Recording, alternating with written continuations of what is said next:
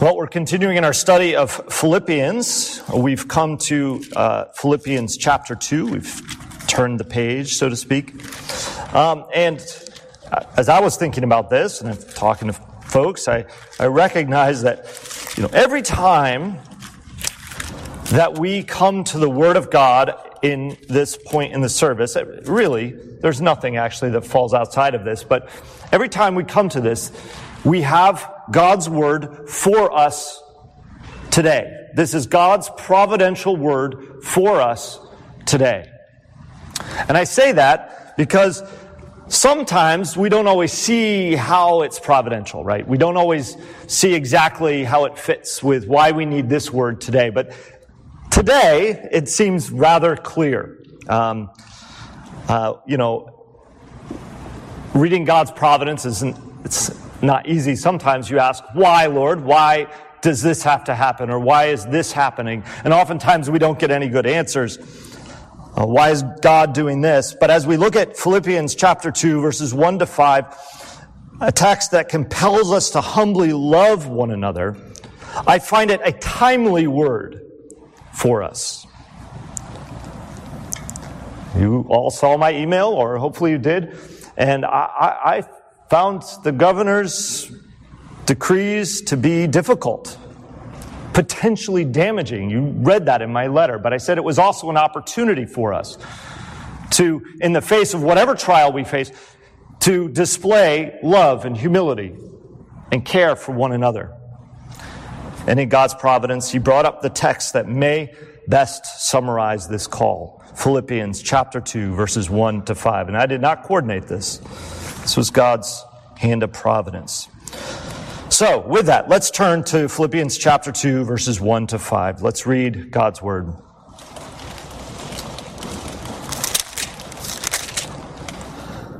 So, if there is any encouragement in Christ, any comfort from love, any participation in the Spirit, any affection and sympathy, complete my joy by being of the same mind, having the same love, being in full accord and of one mind. Do nothing from selfish ambition or vain conceit, but in humility count others more significant than yourselves. Let each of you look not only to his own interests, but also to the interests of others. Have this mind among yourselves, which is yours in Christ Jesus. I'm going to stop right there, but I want you to know, going forward, what this mind of Christ is that glorious passage that we'll look at next week.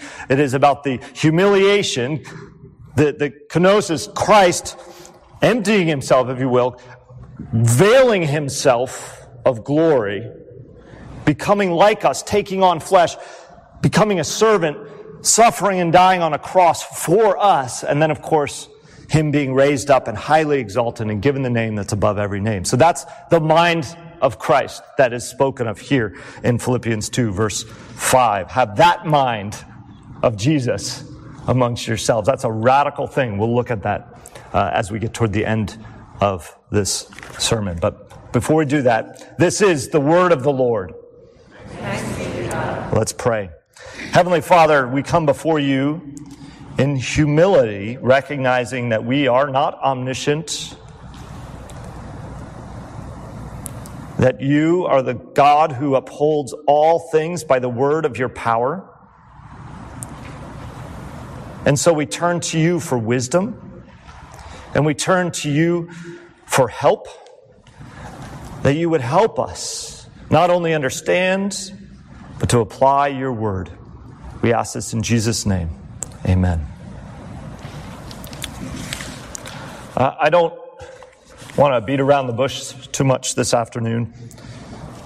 And you know my plea that I put out there to press on together in love. I want to tell you, in many ways, this sermon is for the church.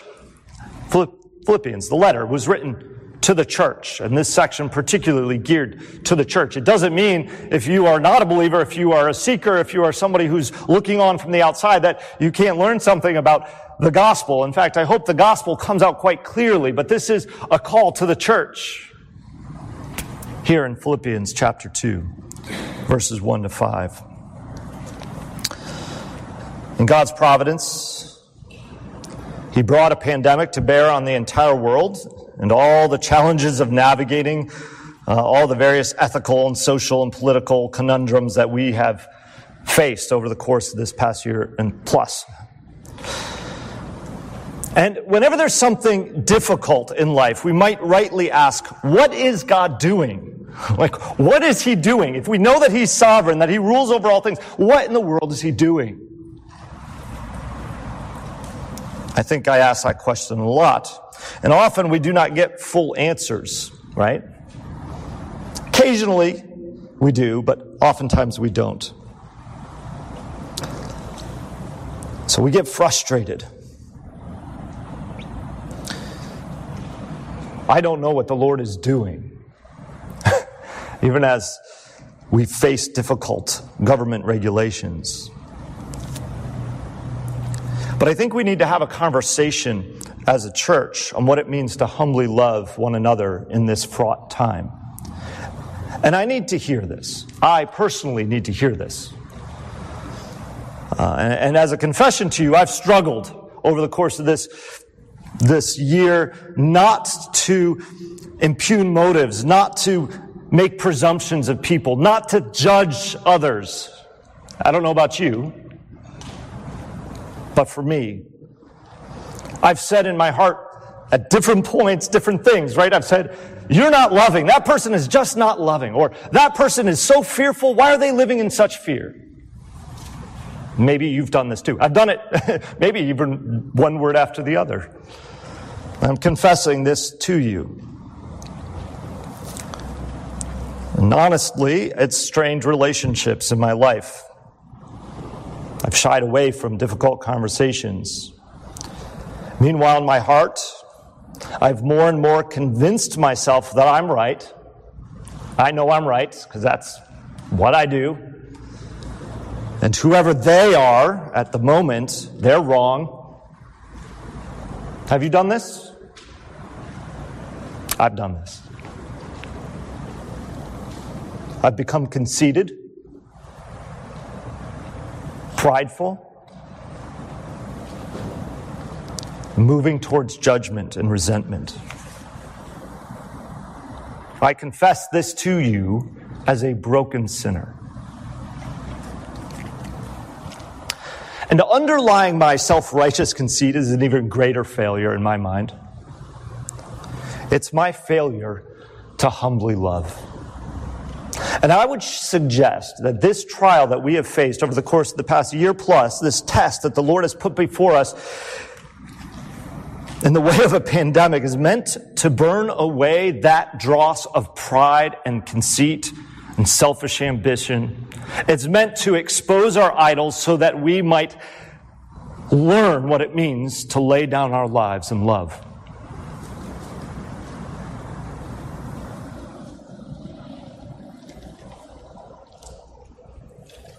Paul is writing to his close friends in Philippi. He's very grateful for this church. He thinks very highly of them. But he's concerned that they are not. He's concerned that there is that seed of discord. That there is a problem that's just under the surface. That if it isn't dealt with, if it isn't nipped in the bud, right?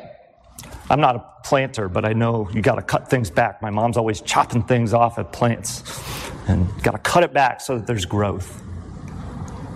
If we're not constantly doing that, then that seed of discord threatens the peace of the church. And so Paul's attempting to do that. He's attempting to nip it in the bud, and he exhorts them here, humbly love just as you have been humbly loved.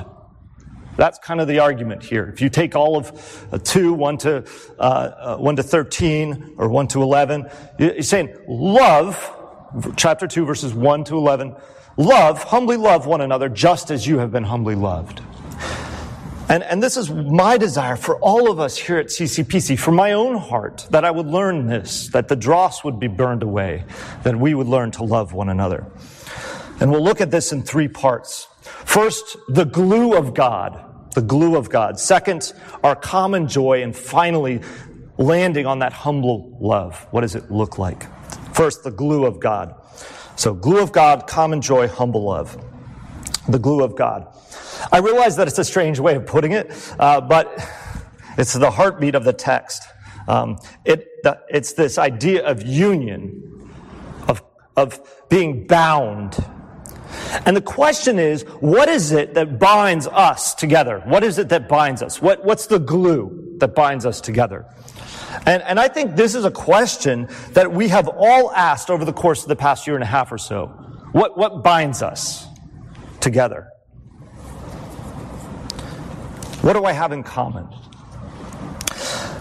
Now, we might say to ourselves as we're sitting alone in our house and we're distanced from one another and we haven't spent much time together, things like that, we might start to ask the question or say, you know what? They don't share the same interests as me. They don't have the same history as me. They're not of the same political bent as me. They don't like the same music as me. They don't even like the same worship style as me. Maybe they have different educational philosophies than me. Maybe they aren't the same ethnicity or skin color as me. Maybe they don't understand my experience. Maybe they aren't my age or my gender or whatever have you. Maybe they seemingly don't even have the same sort of ethical grounds or compass. And we start to ask the question, what holds us together?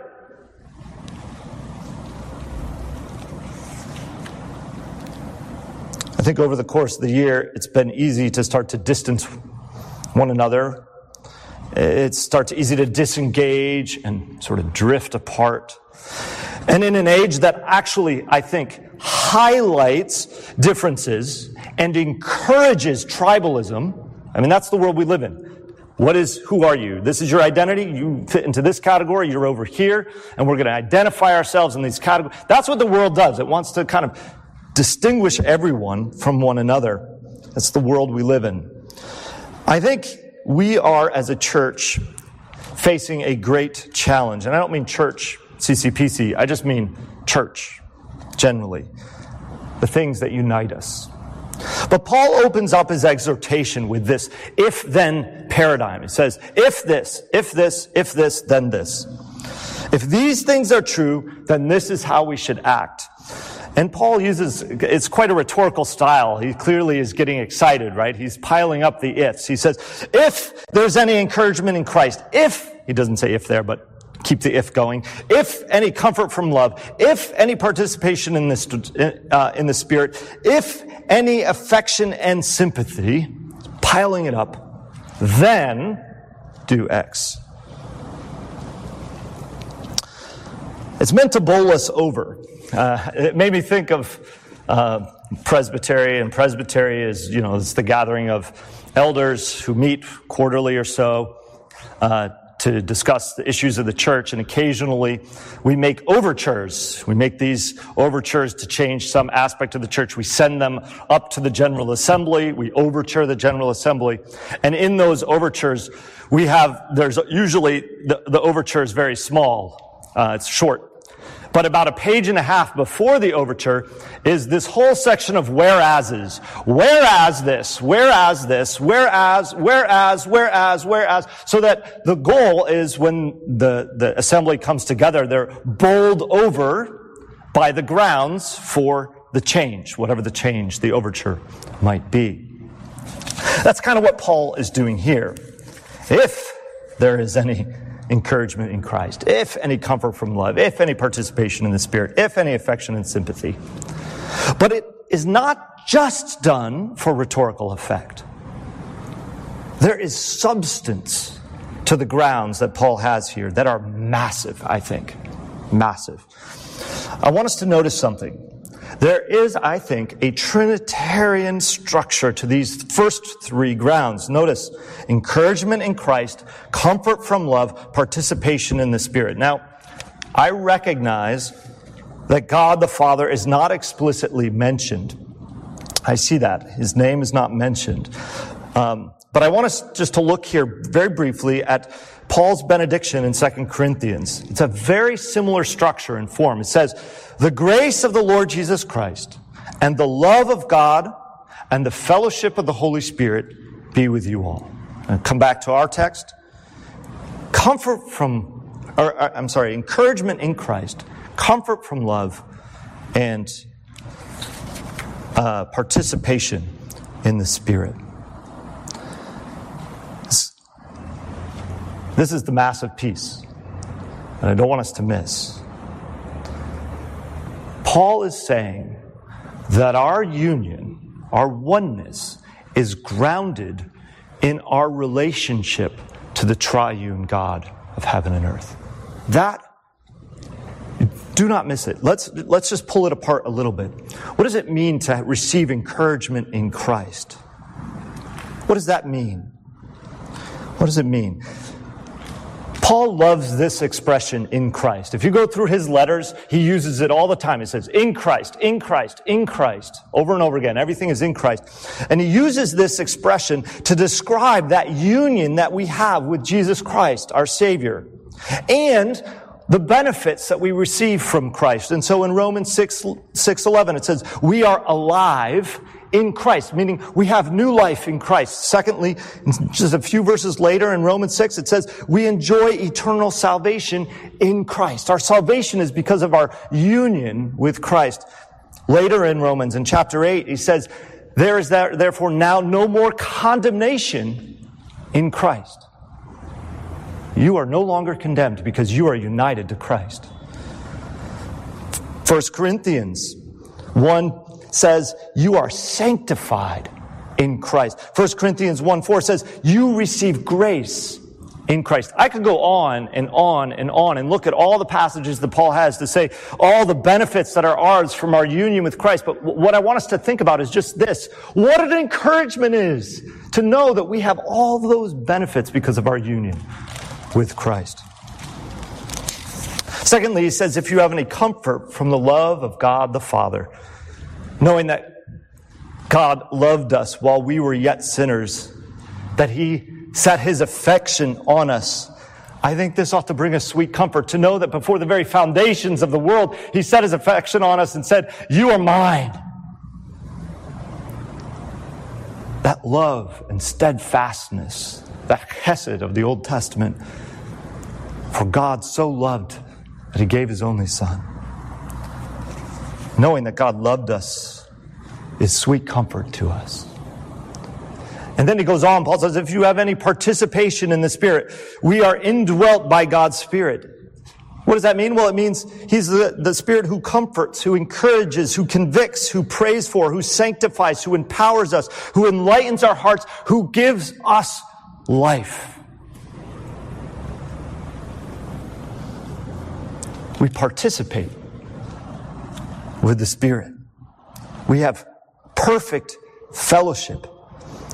Friends, if you've experienced union and communion with the triune God who has in fact bound you to himself, this triune God who himself enjoys perfect fellowship within the Trinity, who knows perfect love, this is what Paul's saying. If you enjoy these things, then, but not yet. There was one more. I don't know if you noticed. He says, if there's any affection and sympathy. Paul adds one more if. One more experience that is ours as Christians. He says, if you have any affection and sympathy, and I think Paul here is expressing their experience of affection and sympathy for him. Right? They sent Epaphroditus. They have deep love for Paul. They're united to him by Spirit. They want to make sure he's encouraged. They have sympathy for the situation he's in. He's saying, if you know the experience that we have together as brother and sister in Christ. He's making a personal appeal. He's saying, if you know what it is to have affection and sympathy for me as your fellow Christian, or for that matter, if you've experienced that amongst yourselves at all, at any point, then. Now we're going to look at the then in just a second. But before we get there, I just want to challenge us with the truths that I've just described. Brothers and sisters, we are all partakers of the triune God together for all eternity. This is not an if in the sense of a maybe. This is an if in the sense of a certainty. We are bound together by the love of God the Father through Christ and the participation of the Holy Spirit. You know, glues are a funny thing. I've used a lot in my day for various things, epoxies, very strong glues. And honestly, every glue I've ever come across, experientially, can break down. If you get enough, what do you say, enough wind, weather, water, glues, they don't last. Sun, heat, something can break down the bond, right? Even the strongest of epoxies that can break those things down. Friends, there is no bond so strong or so permanent as the bond that is ours in this triune God of heaven and earth. Nothing can separate us from the love of God in Christ Jesus our Lord. Amen. Now, stop there for a minute, because I'm not naive enough to think that brothers and sisters in Christ can't be so divided that in this life we may not see reconciliation. I know this experientially. But I will say, whether you like it or not, even with that person that you have this irreconcilable difference, you are bound for all eternity together, one sinner to another. You look to the person to your left or to your right, you're going to heaven with them. If they're brothers and sisters in Christ, if they believe, if they have faith, then you are connected for all eternity with them. And because of that, I want to challenge you. Maybe we can't disassociate ourselves because we have a difference of opinion. Remember, Christ associated with those who did not like him. Not only did they not like him, they hated him, they rejected him. Christ associated with them. Christ laid down his life for us. He endowed us with the same Spirit. He's given it to us, broken sinners, and given us the Spirit that binds us together for eternity. And so if you are so glued, if that's the case, then we can share in joy together. We have a common joy together. And that's my second point. Joy is one of those elusive things, right? You have these moments of elation where you're so happy and it seems to fizzle through your fingers. Before you know it, you're down in the dumps. And you're thinking, where is my joy? Joy is a hard thing to come by. In these strange times, it feels especially challenging to find. We've seen throughout this letter how Paul is overflowing with joy and will eventually tell the Philippians, rejoice in the Lord always. And again, I say, rejoice. But here he makes a really strange conclusion to this if statement, this if-then statement. He says, if you are in fact a partaker of the triune God together and have experienced affection and sympathy for me, he says, then complete my joy. Wait, what, Paul? That seems very self-centered. That seems odd on the face of it. Really, Paul? Is it all about your joy? But I don't think this is really a fair reading of Paul at this point, who in the very previous chapter didn't care whether he lived or died, who found joy even when people preached Christ out of rivalry and envy. You'll remember that. He didn't rejoice just because he was gaining some sort of glory. He rejoiced in Christ. Paul was not interested in self-service. Quite the opposite. His joy, as we've already seen, is in seeing Christ proclaimed and magnified. Whether in the extension and proclamation of the gospel, or in this case here, in their unity, their oneness. The joy that he's talking about is the joy that is found in rejoicing that Christ brings together broken sinners and that they are bound and they have come together with one mind, contending together for the faith. That's the joy, is seeing Christ at work, binding us one to another.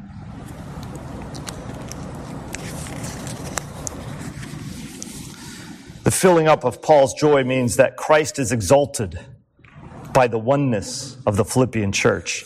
And this is how Paul puts it. By being of the same mind, having the same love, being in full accord and of one mind. Now, I have to stop here. Does this mean there is only joy insofar as we all think exactly alike? So if you're a Trekkie, this will ring true. If you're not a Trekkie, this illustration will fall and you will be like, he's just an odd duck. But for you Trekkies out there, what Paul is saying is this is not the Borg. So, okay, nobody's a Trekkie. All right. I'll explain. There was the bad guy in Trekkie anyway, bad thing. It was this large cybernetic collective that was attempting to assimilate Captain Picard and the crew of the Enterprise. That's the Next Generation, for those of you who have lost my reference. And in the Borg, there's no room for disagreement, distinction, or difference of opinion. Everybody thinks and acts the same and says the same. That is one unit.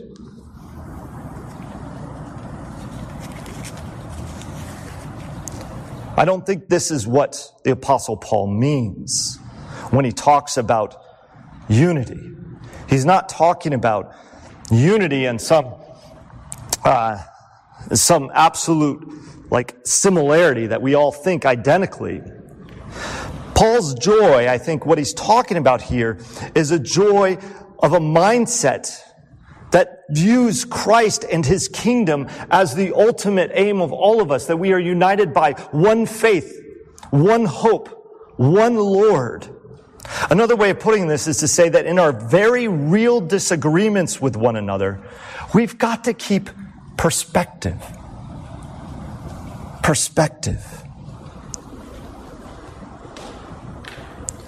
We ought to be able to have a robust dialogue or debate, speaking truth to one another in love, holding our convictions with humility, or in humility, changing your convictions.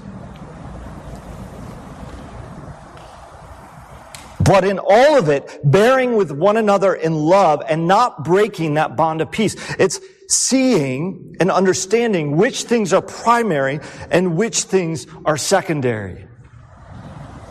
I remember for a class that I was teaching from my old church on church history, I was doing some research and I was reading about the history of Presbyterianism in Western Pennsylvania and in Pittsburgh. And in that, there was lots of things that were kind of interesting and little nuggets of, I was in the library at Carnegie Mellon and I was just reading all these different things. And I came across this story. It was a notation, a small notation about a small Presbyterian church that in the early 1800s split. Now, this is not uncommon, right? Presbyterian churches splitting. Unfortunately, it's part of our history. But this church split in particular struck me because what they split over was the kind of metrical psalms is a way of singing just the Psalter, right? It's how they break the Psalter into phrases to be able to sing. It's called metrical psalmody. And they split over the type of meter that they were going to sing. Friends, that's ridiculous, right? That's absolutely ridiculous. And it grieves me to think about that our forebears, my own history, was splitting over this. But then I thought about this. When in 200 years historians look back at the church in America and they see church splits over wearing masks or not, or getting vaccine or not, I wonder if they too will say, how embarrassing.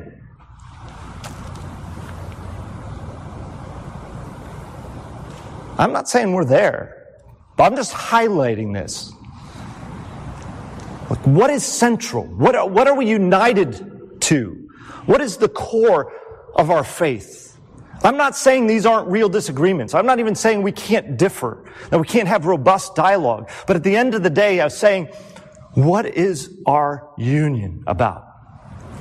How are we united?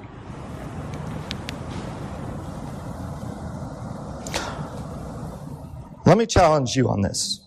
I think our commitment to Scripture and the apostolic faith, once for all delivered to the saints, which proclaims Christ and Him crucified, is the hill to die on. That's our hill.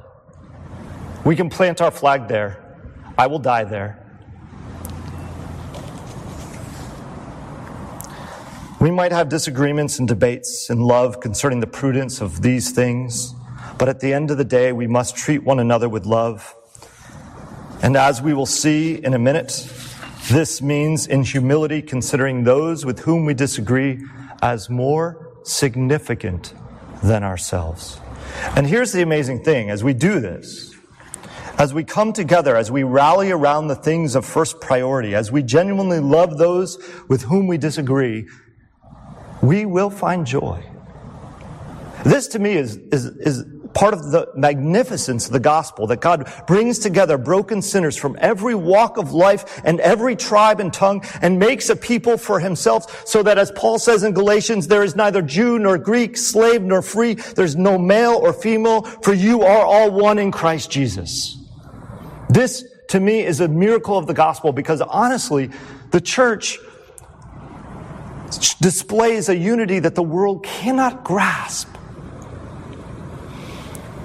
That people with diverse backgrounds, with differences of opinion, with strong political leanings one way or another, can come together and worship the living God in Jesus Christ.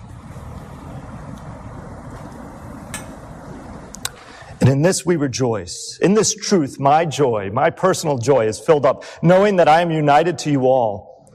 And so, this is my prayer, that we would have this same mindset. We would have this common joy that we are one in Christ. But honestly, this truth is also platitudinal if we don't put some feet to it, if we're unwilling to come together and humble ourselves. And this brings me to my final point in conclusion. Friends, we are called to humble love.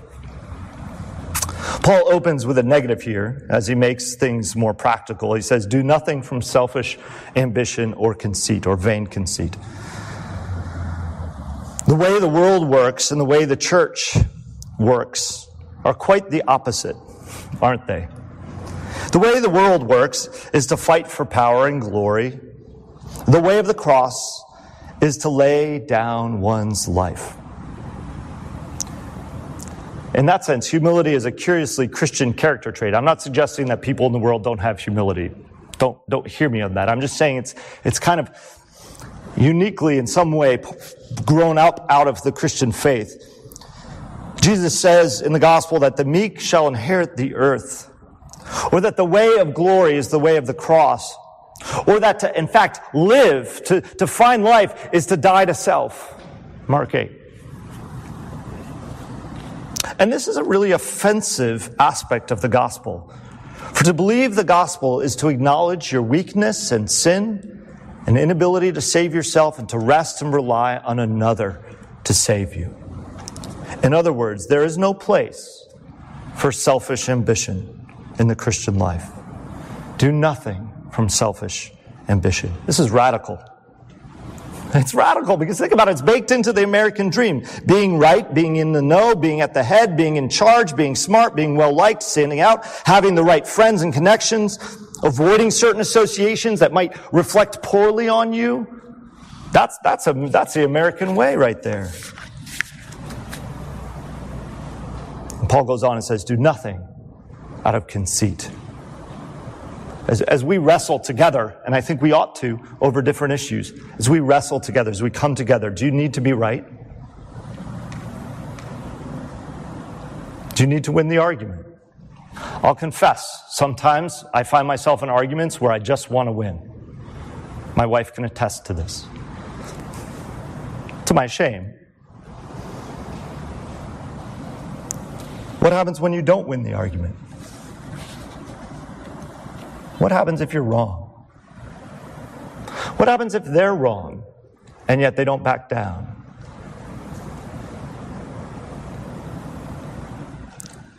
Paul says we, in humility, are to count others more significant than ourselves. We're to look out for their good, for their well-being. It's more important than yours. And what does this look like? Well, okay, put feet to this. It means serving one another. It means taking time that we don't have, to listen to one another, to care for one another. It means overlooking offense. It means forgiving one another.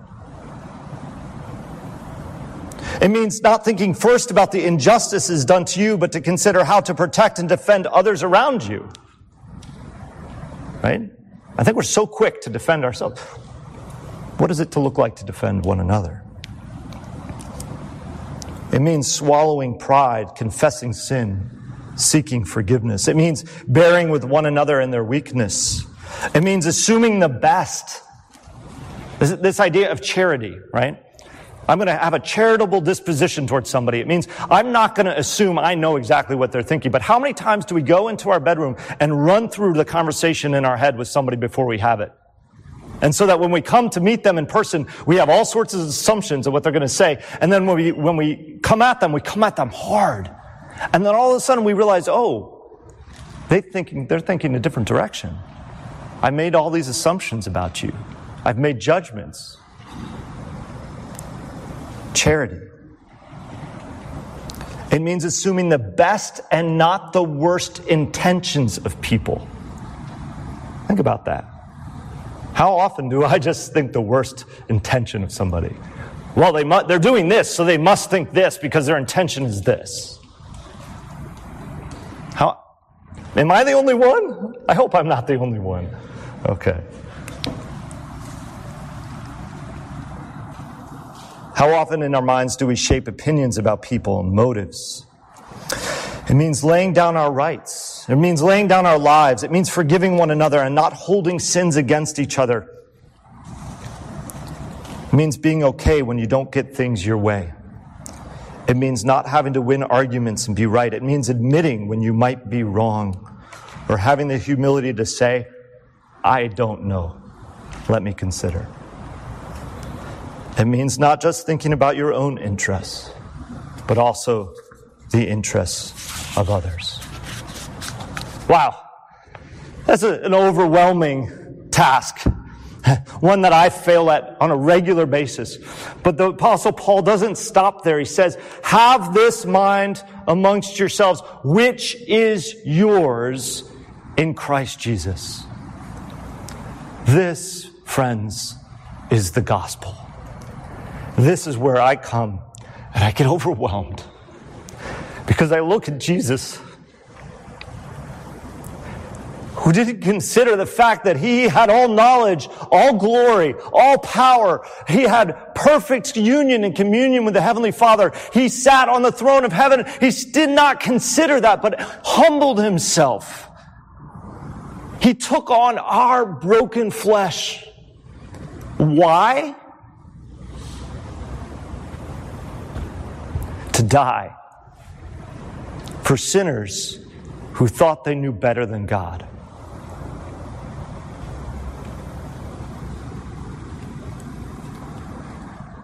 That's overwhelming. And the Apostle Paul says, have this mind. What mind? The mindset of the Lord Jesus Christ. The kind of mindset that says, even if my brother or sister is sinning against me, I'm going to love them and lay my life down for them. I'm going to forgive them. I'm going to bear with them. I'm going to listen to them. And even if we can't come to an agreement, I'm going to stay with them, bound to heaven for all eternity. We don't have the luxury as Christians to say, well, you're not part of my tribe anymore. We are. Bound for eternity. And how are we bound? Because the Lord of glory humbled himself for you and laid his life down for you and knit himself and bound himself to you that you might enjoy fellowship with the triune God and fellowship with one another. Friends, let's humble ourselves, considering others more significant. Let's pray.